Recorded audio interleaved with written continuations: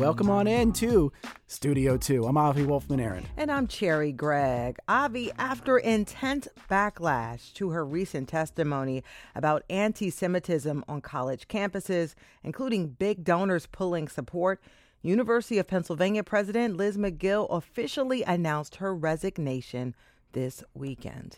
The debate about free speech in academia is not new, but since the October 7th Hamas attack on Israel and the ongoing war, tensions are high at universities across the country.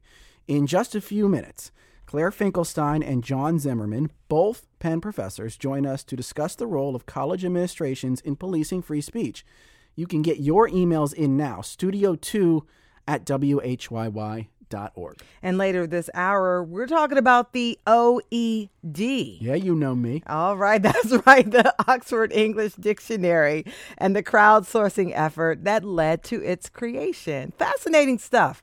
But before we get there, some news from Center City, Avi. Yeah, some business news that could become some basketball news down the line. So Philadelphia-based shopping mall operator Pennsylvania Real Estate Investment Trust, PREIT, was the operator of the Fashion District in the Market East part of Center City.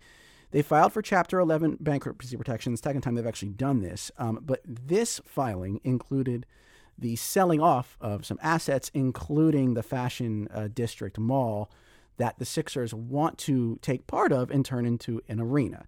They've sold it now to a Santa Monica, California-based developer. And so the question when this happened is whether it would affect the future of this proposed project. The Sixers spokespeople have said it will not affect what they plan to do, but the property is going to be under new ownership. Very interesting development. And of course, you know, what stood out to me about this story is also that PREIT, this is the second time in 3 years that they filed for bankruptcy. Not going well. Yeah, not going well there. And they own a number of malls, including Cherry Hill Mall. Yeah. And so to me, it also stood out, in addition to whether or not it's going to impact the Sixers arena, just how malls are doing post-pandemic. Right. I mean, those shutdowns, I know I have not really shopped in person. I haven't done any in-person shopping for the holidays. Everything is online. Yeah, and it just goes to show, you know, how are these malls going to be repurposed? Will they turn them into arenas? Will they turn them into experiential places? Yeah. But, you know, that's like a red flag. The second time in 3 years that this mall owner, you know, filing for bankruptcy. So we'll see what happens. Can't say I do much mall shopping myself. That was true before the pandemic in my case, but it remains the case. So, yeah, so we'll see what happens there.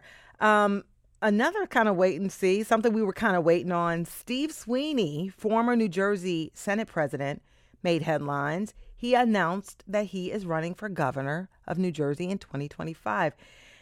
This was not a surprise because this campaign was expected. If you recall, he was Senate president from 2010 to 2022 and lost in a major political shakeup in New Jersey. We were both watching this election night.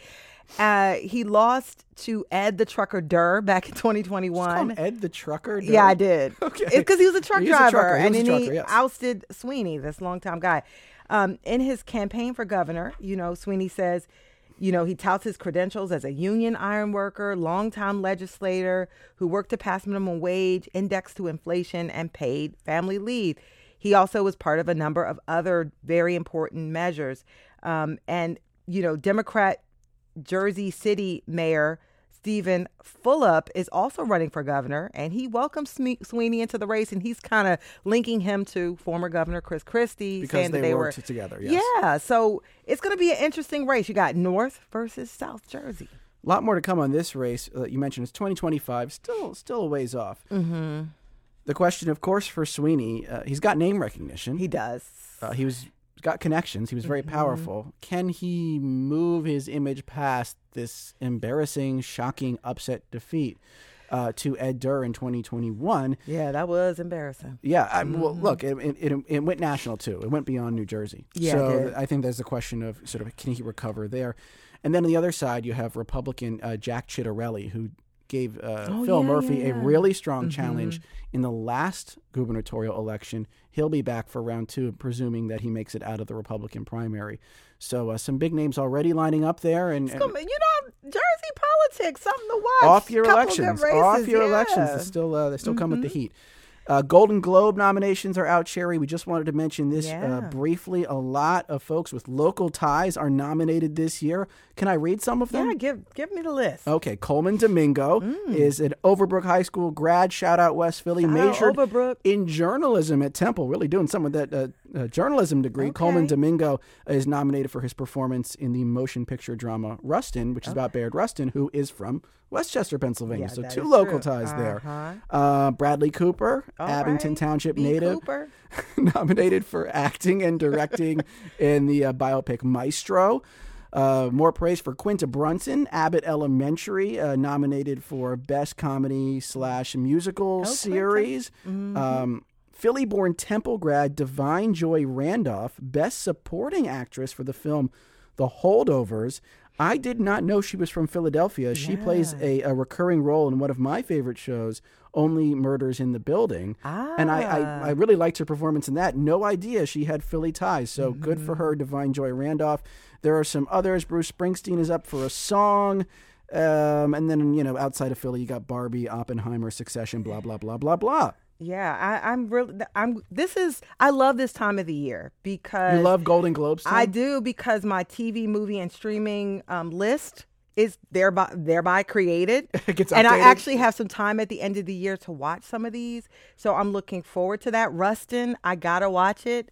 It's, Is that out yet? It's out. It's on Netflix. Okay. It keeps popping up, and I haven't had time, so I'm going to watch that. And by the way, I'm a huge Lenny Kravitz fan.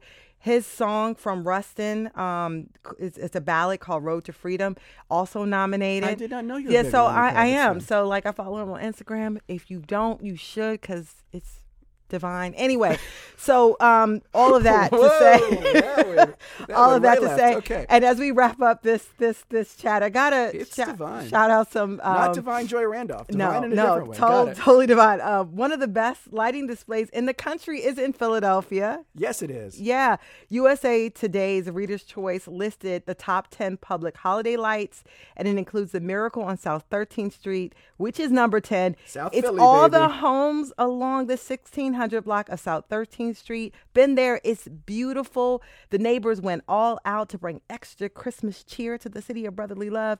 They have the Grinch, the Philly Fanatic, all on display. There's a holiday train, Avi. You got to take the baby over there. I'm not kidding. We were there yesterday. Are you serious? I am not kidding. Yeah. Oh my God. I go every year. It's like, I don't need any pats in the back for that. It's like 3 blocks from my house. Okay. So you walked over, yeah. I run into it regardless of whether I want to be there. It is always funny every year though, because it's a block of row homes, and you can't mandate participation. And you could tell there's 2 or 3 people every year that don't want to do it, and they just put nothing up. Or this year there's someone who just put up a Grinch and just said, "This is my contribution." This is my contribution. So you could see some neighbor dynamics too, which I don't know if you get that with other light displays. You can see some of that South Philly friction coming through. So, but it is a really nice light display, and I go every single year, and it's right by my house. And my favorite one is there's someone that goes all out with depictions of the National Lampoon Christmas Vacation movie. They do a whole theme around that every year. Oh, I love that movie, by the way. That's on my very Christmas funny. list. And they make a lot of their own ornaments. It's very cool. Shout out to that person, whoever you are. And shout out to Bruce Springsteen on this song. Yeah, this is his Golden Globe nominated song. Coming up next, we're going to talk to 2 Penn professors about the issue of free speech on college campuses. Don't go anywhere. This is Studio 2. Hi, it's Terry Gross, the host of Fresh Air. We bring you in-depth, long-form interviews with actors, directors, musicians, authors, journalists, and more. Listen to our Peabody Award-winning Fresh Air podcast from WHYY and NPR. And welcome back inside Studio 2 in Philadelphia. I'm Avi Wolfman-Arent. And I'm Cherry Gregg. University of Pennsylvania President Liz Magill, along with Board of Trustees Chair Scott Bach, resigned over the weekend. This came after months of criticism and Magill's House testimony about combating anti-Semitism on campus last week, which included this exchange between Magill and Republican Representative Elise Stefanik. I am asking specifically calling for the genocide of Jews, does that constitute bullying or harassment? If it is directed and severe or pervasive, it is harassment. So the answer is yes. It is a context-dependent decision, Congresswoman. It's a context-dependent decision. That's your testimony today. Calling for the genocide of Jews is depending upon the context. That is not bullying or harassment. This is the easiest question to answer yes, Ms. McGill. So is your testimony that you will not answer yes? If it if the yes speech or becomes no? if the speech becomes conduct, it can be harassment. Yes. That testimony almost certainly led to McGill's ultimate resignation, making her the shortest tenured president in Penn's history since that position was created. But her testimony was also very likely accurate. Penn's student code of conduct says that, quote, student speech or expression is not by itself a basis for disciplinary action. That would probably mean calling for violence or genocide could, depending on context, be protected. Should it be protected? That question didn't really come up in that exchange, but it's the question that we're going to try to tackle today. And joining us now are Claire Finkelstein, a professor of law and philosophy at Penn, and Jonathan Zimmerman, professor of history of education, also at Penn. Welcome to Studio 2 to both of you. Thank you so much. Thanks for having us. This issue is so much bigger than Penn, though. What speech should be protected? Make your case. Email us, studio2@whyy.org, or you can call us right now, 888-477-9499. We've got about 20 minutes total for this segment, so get those calls in early if you do want to join us. I want to start with you, Claire Finkelstein. What was your reaction to the now infamous exchange between former President McGill and the representative from New York? Look, I have a great deal of respect and affection for Liz McGill. I had the opportunity to work with her on campus in the selection of our wonderful provost, but I must say that I was shocked to hear the testimony. To my mind, she got the legal standard for Penn, so legal in quotes, exactly backwards. We are not bound by the First Amendment as a private institution, but we are bound by Title VI. And Title VI, which binds any institution that receives federal funds, requires that we not create a hostile environment for our students. So any situation in which we have students calling for genocide of any group on the basis of ethnicity, race, or religion ought to be a situation in which we are calling security and escorting those students off campus. This is not a situation that can be tolerated on Penn's campus or on any campus, nor need it be tolerated. John Zimmerman, same question to you. Yeah, I have enormous respect for Claire Finkelstein, but I also have a different perspective from her. I'm extremely concerned about what's happened in the past week because the fact is, the empirical fact, people define a genocidal statement differently. I don't know about Claire, but I have not heard anybody on the Penn campus or anybody stand up and say we should have genocide against all Jews. However, I have heard people say from the river to the sea, Palestine shall be free. I've heard them say globalize the Intifada. And I understand that there are some people that interpret those statements as calls for genocide. I'm not saying they're wrong, by the way. What I'm saying is I don't want Liz McGill or Claire Finkelstein or John Zimmerman to be in the position of determining what is so awful and so genocidal that nobody can say it. Yeah, and I want you to respond to that, Claire, in some regard, because there is a lot of confusion around what exactly is a call for genocide, especially when you're using terms that people disagree or have different viewpoints about what it actually means. So let's start with the hypothetical that was put. Okay, so it was a hypothetical, a call for genocide, right? And at one point, in fact, there was a demonstration on Penn's campus that was incorrectly reported on social media as the students saying, we want Jewish genocide. But why don't we put that as a hypothetical? Can we agree that that's not acceptable on Penn's campus under our just to be speech clear, this codes. didn't happen. It was It reported didn't to have happened. happen. But Right. It was as a hypothetical, you're saying as as a hypothetical. Right. Yeah, as a hypothetical. And then we can get into the question of the interpretation of different slogans and whether or not they're the equivalent of a call for genocide. But that's a secondary question. The first question that we need to be morally clear about is whether or not calls for Jewish genocide or the genocide of any other minority or anyone on campus is acceptable under our speech codes. It's actually a very simple question, and if we can't address that, I don't see why we need to start getting into questions about the interpretation of more subtle issues around what's equivalent to genocidal slogans. Yeah, so John Zimmerman, let me get your response to that.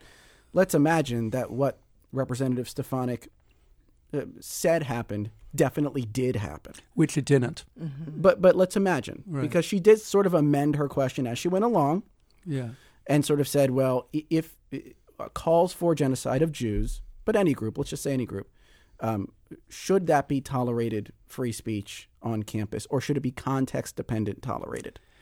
Well, look, here's the thing. Let us also remember that the statement that Claire's describing was an inaccurate statement. That is, it didn't occur. But I take the point about the hypothetical, right? And my point is, I don't want anybody atop the university deciding what is so heinous and so awful that nobody should be able to say it. The answer, if that were to happen, which, You're by talking the about way, pure speech here, not harassment, just Correct. pure No speech. action, just Correct. somebody Correct. saying words. Right, Yes. right. If that were to be said on campus somewhere, which again it wasn't, but if it were, the answer to that is not a new speech code. The answer to that is for every decent human being to raise their voice against it, which incidentally is a form of free speech. And I would argue the most important form of free speech at this moment. That is the freedom to raise your voice against hate. Meeting That's speech free with speech. speech.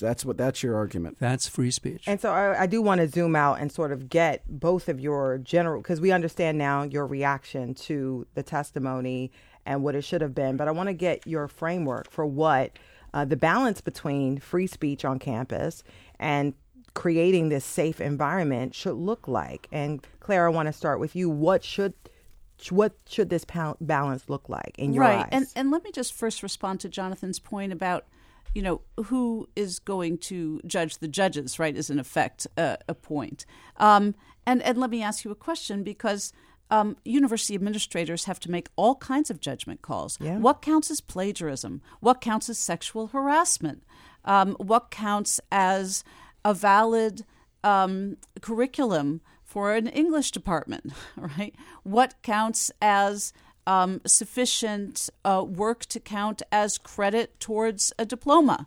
And so why not make certain judgments that feed into the safety and well-being of our students as well? So, why right? draw the line so there? why is speech the only thing that we are concerned about our administrators on campus making a judgment about? Suddenly everybody's terrified when it abuts free speech issues, but we're fine if they make all sorts of other judgments, which they have to do on a daily basis. Well, first of all, the ones that you enumerated, Claire, most of them are academic judgments, right? And we have academic systems in order to decide, to take your example, what should be in the English curriculum. I see this free speech issue as something that isn't just purely academic. I see it as something that is integral to our citizenship.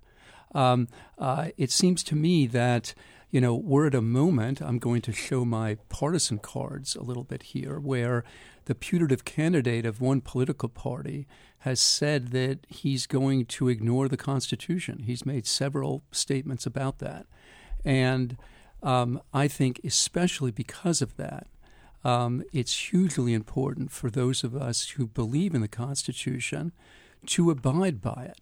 The Constitution allows terrible and heinous things to be said.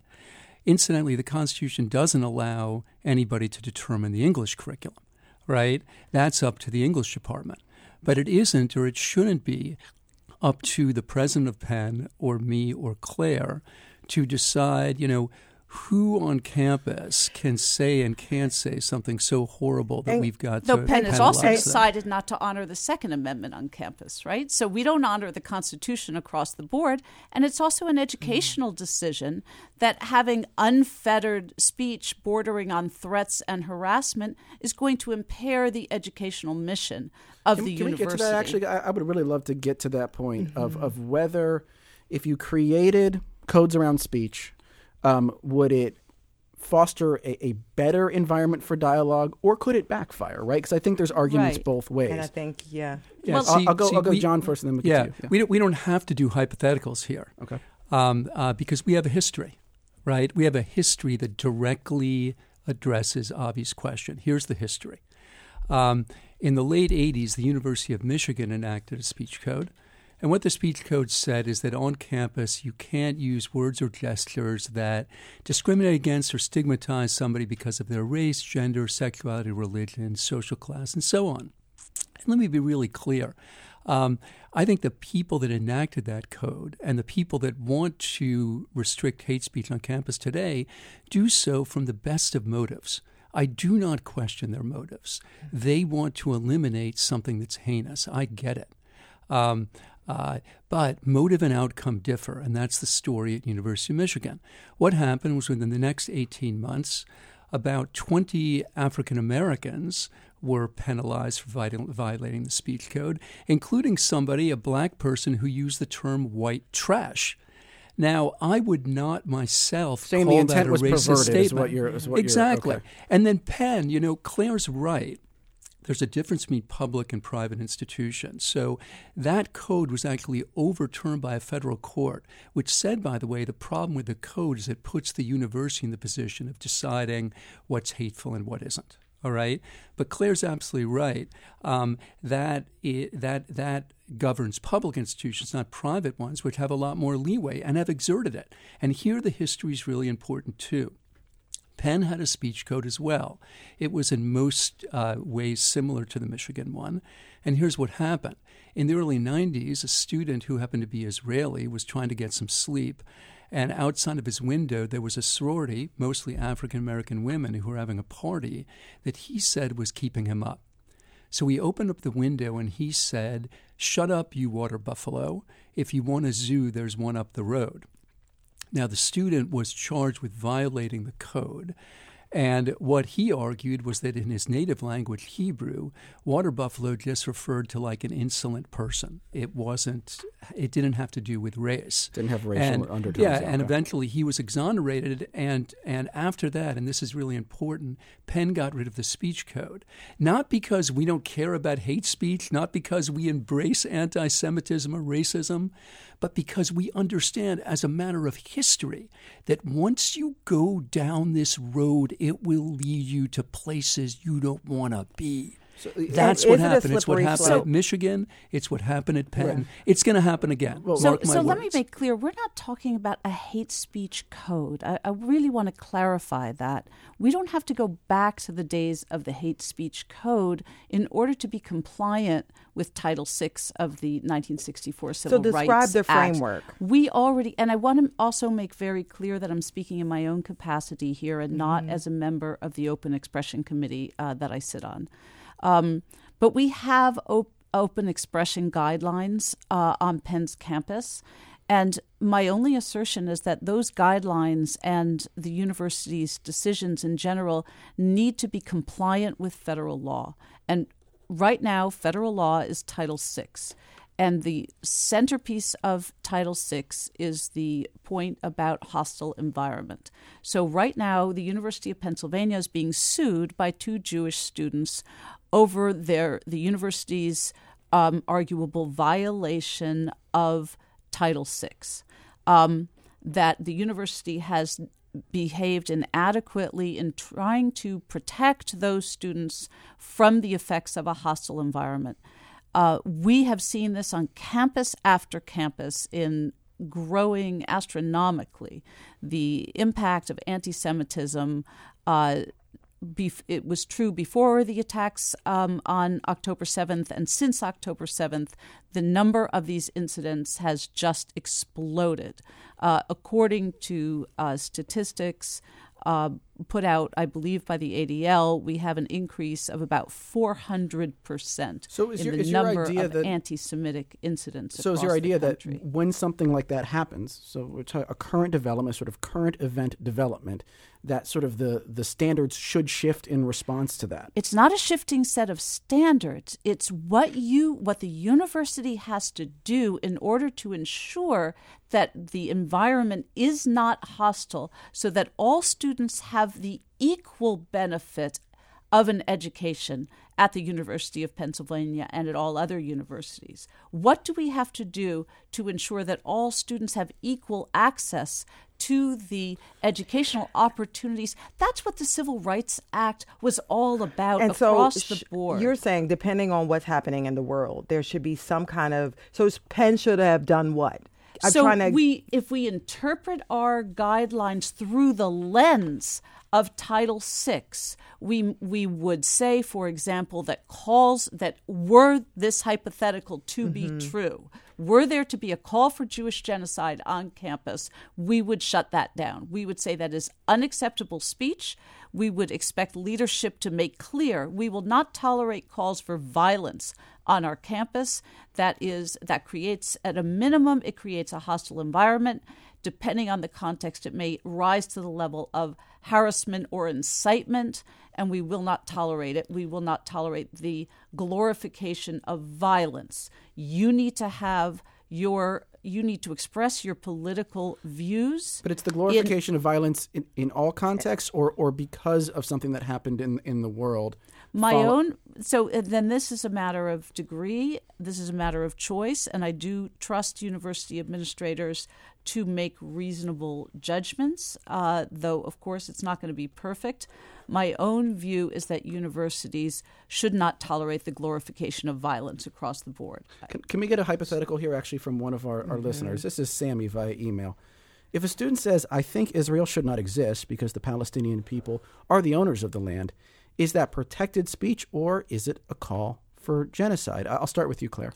I think one university administrator is going to have to make these decisions, but by my book, that would not be a call for violence, because, I think it's wrong. I think it's potentially inflammatory, but not all inflammatory speech is a call for violence, right? So universities do have to tolerate a lot of political speech, and a lot of political speech is going to be contentious on campus, but not all of it is going to be the kind of speech that university administrators will want to rule out as actually fomenting violence and creating a hostile environment. And I have to jump in here because, and I think, John, you make this argument that Penn has had an issue with double standards.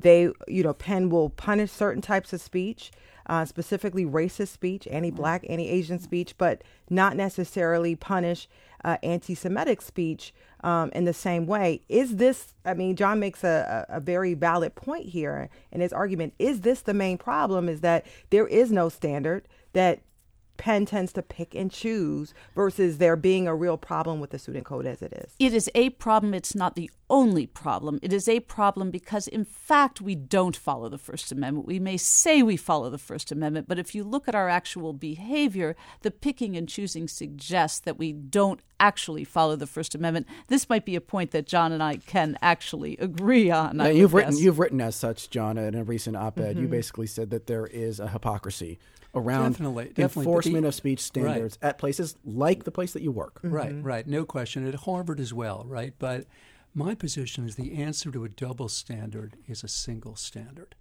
It's free speech. It's not to start erecting new rules and new controls, because that isn't going to work. We've tried it. We keep trying it. I respect what Claire Finkelstein is saying, and I share her objectives, and they make sense. But every act of censorship turns out to boomerang on you.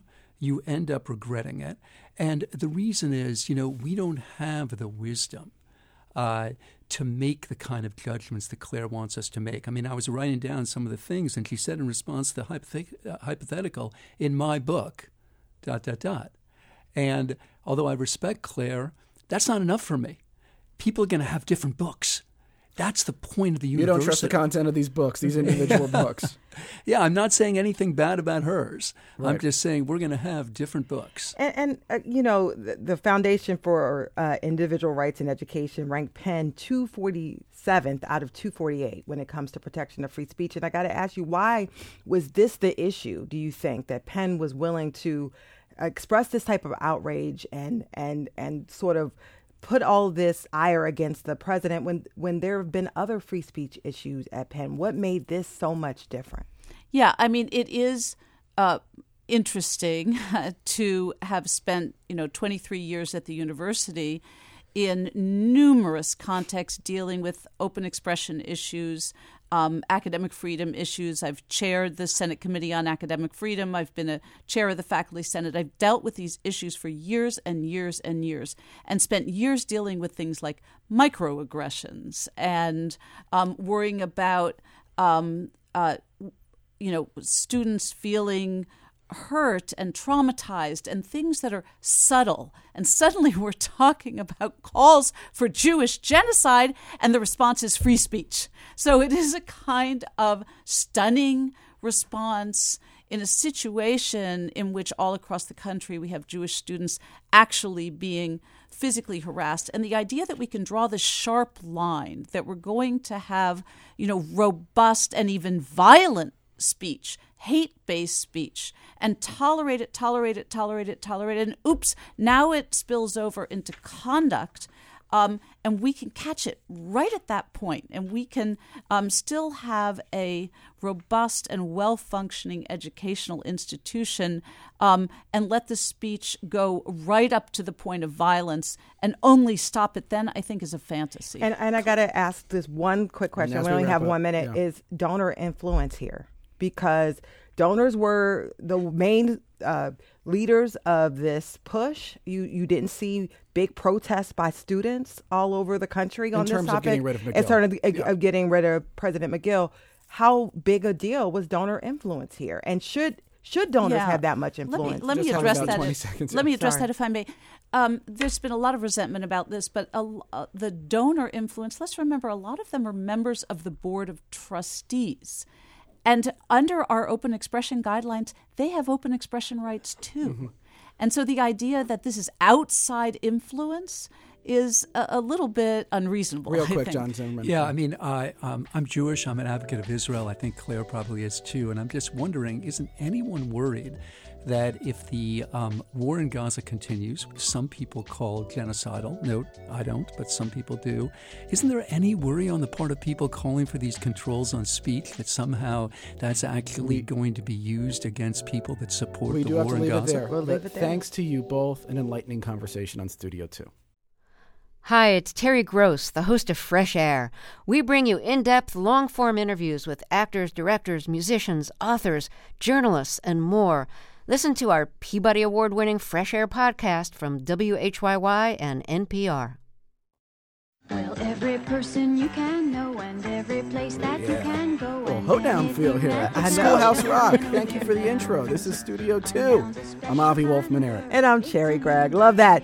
When you need to look up a word, you probably find the definition online in seconds instead of flipping through a very heavy book that goes from A to Z. You know what they're called. But respect if you do that. Yeah. For over a century, the Oxford English Dictionary has been the authority on the English language today with over 600,000 entries. So how did the OED catalog and define 500,000 words?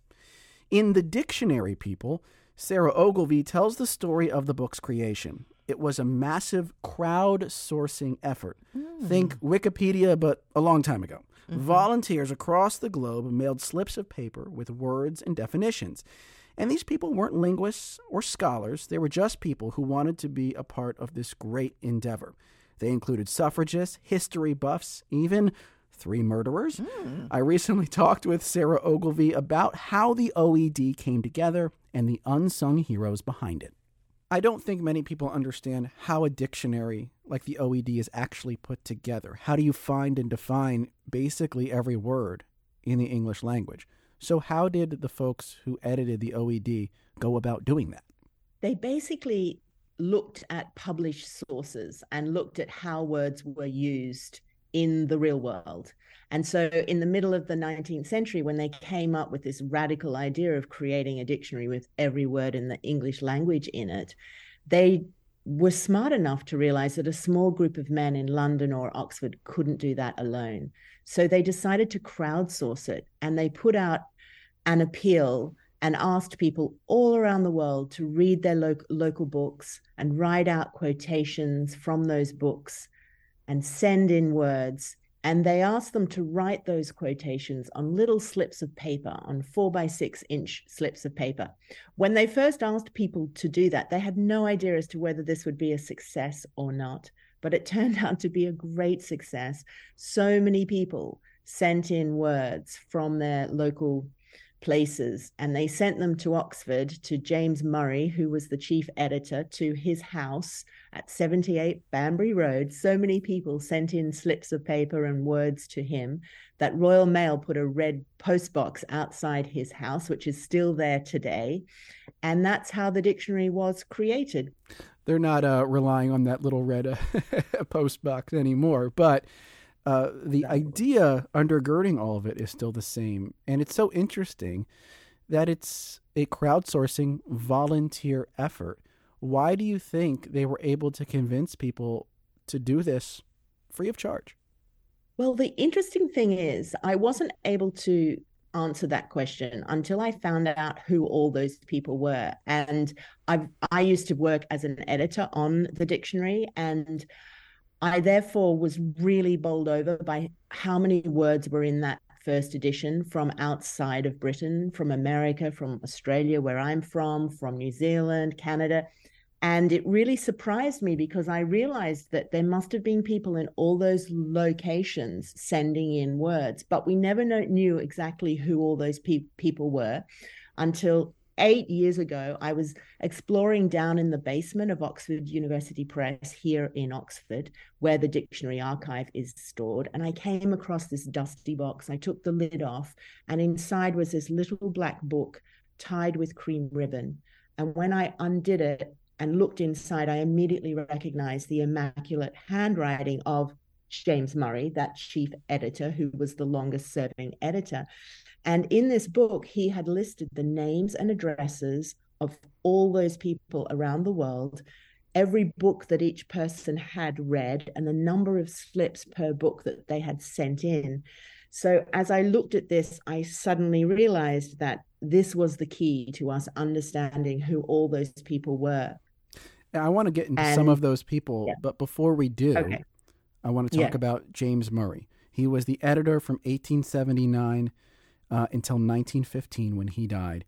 And he is in many ways representative of the volunteers. He was self-taught, left school at age 14, was not a member of the academic elite, which might surprise people because we're talking about the Oxford English Dictionary. How do you think Murray was representative of the people who ended up helping him with this great endeavor? That's such a great question. And the answer to that came to me as I was researching each of them, because the majority of them were not these scholarly elites. They were like Murray. A lot of them left school at 15 or 14. They were autodidacts. They taught themselves. And I think that this project attracted them because it was attached to a prestigious university, and it gave them access to a world of learning and a prestigious world, a scholarly world that they were otherwise denied from. So, for example, there were so many more Americans than we thought. Then there were so many more women as well. Mm-hmm. And this was, of course, a time in history where women were denied equal access to education. So this, I think, was a way for them to use their brains and their intellects in a more scholarly way and to take part in, as I said, a world that they were otherwise excluded from. Yeah, they're peering in the gates of this great university, and they just want to be part of something great. And you mentioned earlier, a lot of women were involved, including a lot of suffragists. What was it about the project that you think appealed to women, and why was the project willing to, hear women's voices? Is it just because, hey, they needed, anyone who could contribute, or was there something philosophically you think that made Murray and others sort of open to women's contributions? I think that it really stems back to the founding of the dictionary. It was founded by three men who had this very radical vision, as you say, of democratizing access and asking people from all walks of life to contribute to it. The OED wasn't the first crowdsourced dictionary. In fact, they were following in the footsteps of European dictionaries, especially the German dictionary, the Deutsche Wörterbuch. But the smart thing about the Brits was that the Deutsche Wörterbuch had crowdsourced their dictionary, but they only asked scholars. And therefore, that German dictionary took 176 years to complete, whereas the Brits decided to open it up to everyone. And they managed to finish the dictionary in 70 years. Unfortunately, of course, James Murray devoted his life to working on the dictionary, and he died in 1915 before the dictionary was finished, and therefore he died actually working on the letter T, and he therefore didn't know that his life's work would ever be finished, but it was eventually 13 years later in 1928. And I think when we look at the women, we see these very intelligent women. Many of them are living as spinsters in the countryside of Britain. But I mean, there are fantastic women like Mrs. Anna Wetherell Thorpe, who lived in Philadelphia. Yes, let's talk about her. Anti-slavery activist. I believe she sent in some words like abhorrent and abolition and some others. What made her contributions significant to you that you drew them out in the book? Absolutely. So what you find is that with many of the people, there are some who believed in certain causes and made sure, therefore, that their words got into the dictionary. And Mrs. Anna Thorpe Wetherell was definitely one of those. But there were other women and people who wanted to specialize in a particular genre of literature.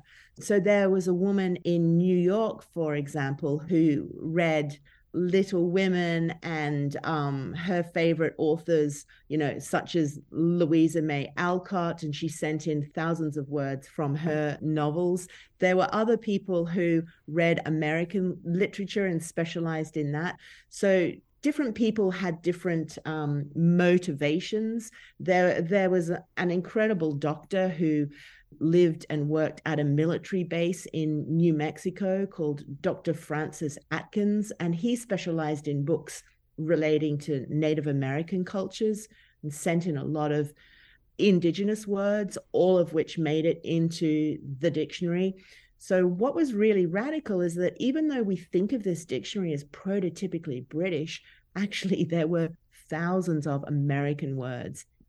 I'm speaking with Sarah Ogilvie, author of The Dictionary People, the unsung heroes who created the Oxford English Dictionary. You mentioned this earlier.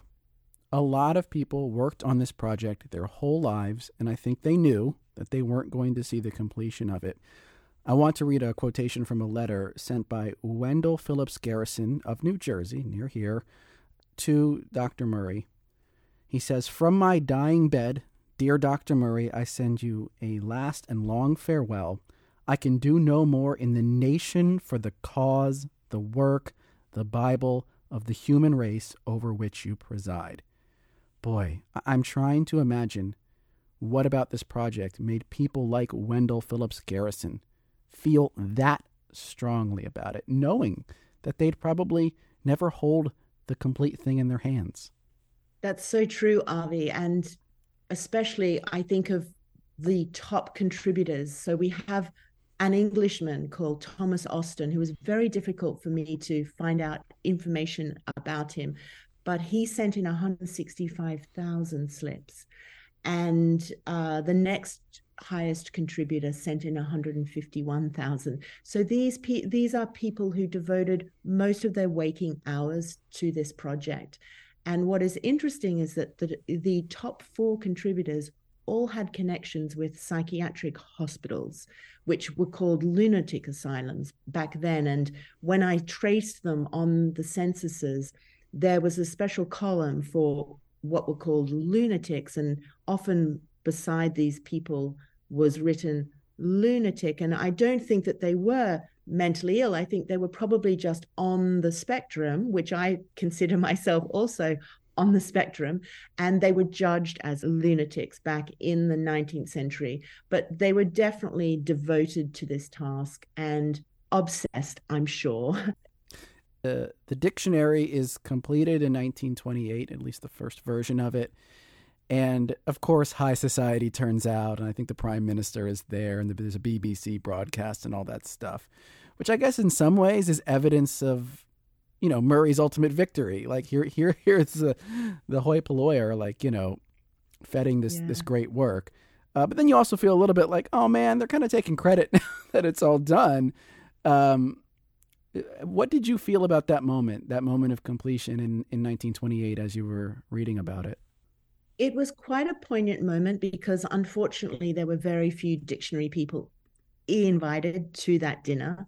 Also, none of the women were allowed to dine or to go to the dinner. There were 3 women who were what's called skied. They were allowed to sit up in the balcony in the grand dining room where this grand dinner was taking place at the Goldsmiths Hall in London. As you mentioned, the dinner and the speeches by the Prime Minister were broadcast on the wireless, and I can just imagine that the dictionary people who were still alive then and had given so much of their lives and time and years to this task were probably tuning in from their homes. And I hope that they were feeling proud rather than feeling that they were left out. As we wind down, I want to note there are still dictionary people, and you profile a man named Chris Collier from Australia and contributed slips from his home in Brisbane, right? That's right. And Brisbane is actually my hometown, but when I grew up there, I had no idea about him. It wasn't until I went to work on the dictionary 35 years ago that I would open the mail, and every month would be these bundle of slips from this man who lived in my hometown. They were eccentrically wrapped in cornflake packets with bits of dog hair stuck on them. And all of these slips had one thing in common. They were all from the Courier Mail, which is the local Brisbane newspaper. So this man, over a 30-year period, sent in over 100,000 slips. And I got the opportunity to go and meet him. He said, come and meet me in my office, he said, which is this park behind the Paddo Tavern, which is this pub in Brisbane. I went to meet him, and there he was sitting on a park bench reading, of all things, the Courier Mail newspaper. And we sat and spoke for several hours. And I said to him, we would love to bring you to Oxford to show you the workings of the dictionary and to thank you for your contribution. And he thought for a moment, and then he said, oh, but I couldn't possibly. Just imagine all the Courier Mails waiting for me when I got home. And when I did, so fascinating. Yeah, it is. And when I did an analysis of all the words that he sent in, there is this bias now within the Oxford English Dictionary towards the Courier Mail newspaper. There are more quotations from that little regional newspaper than there are from Virginia Woolf or T.S. Eliot.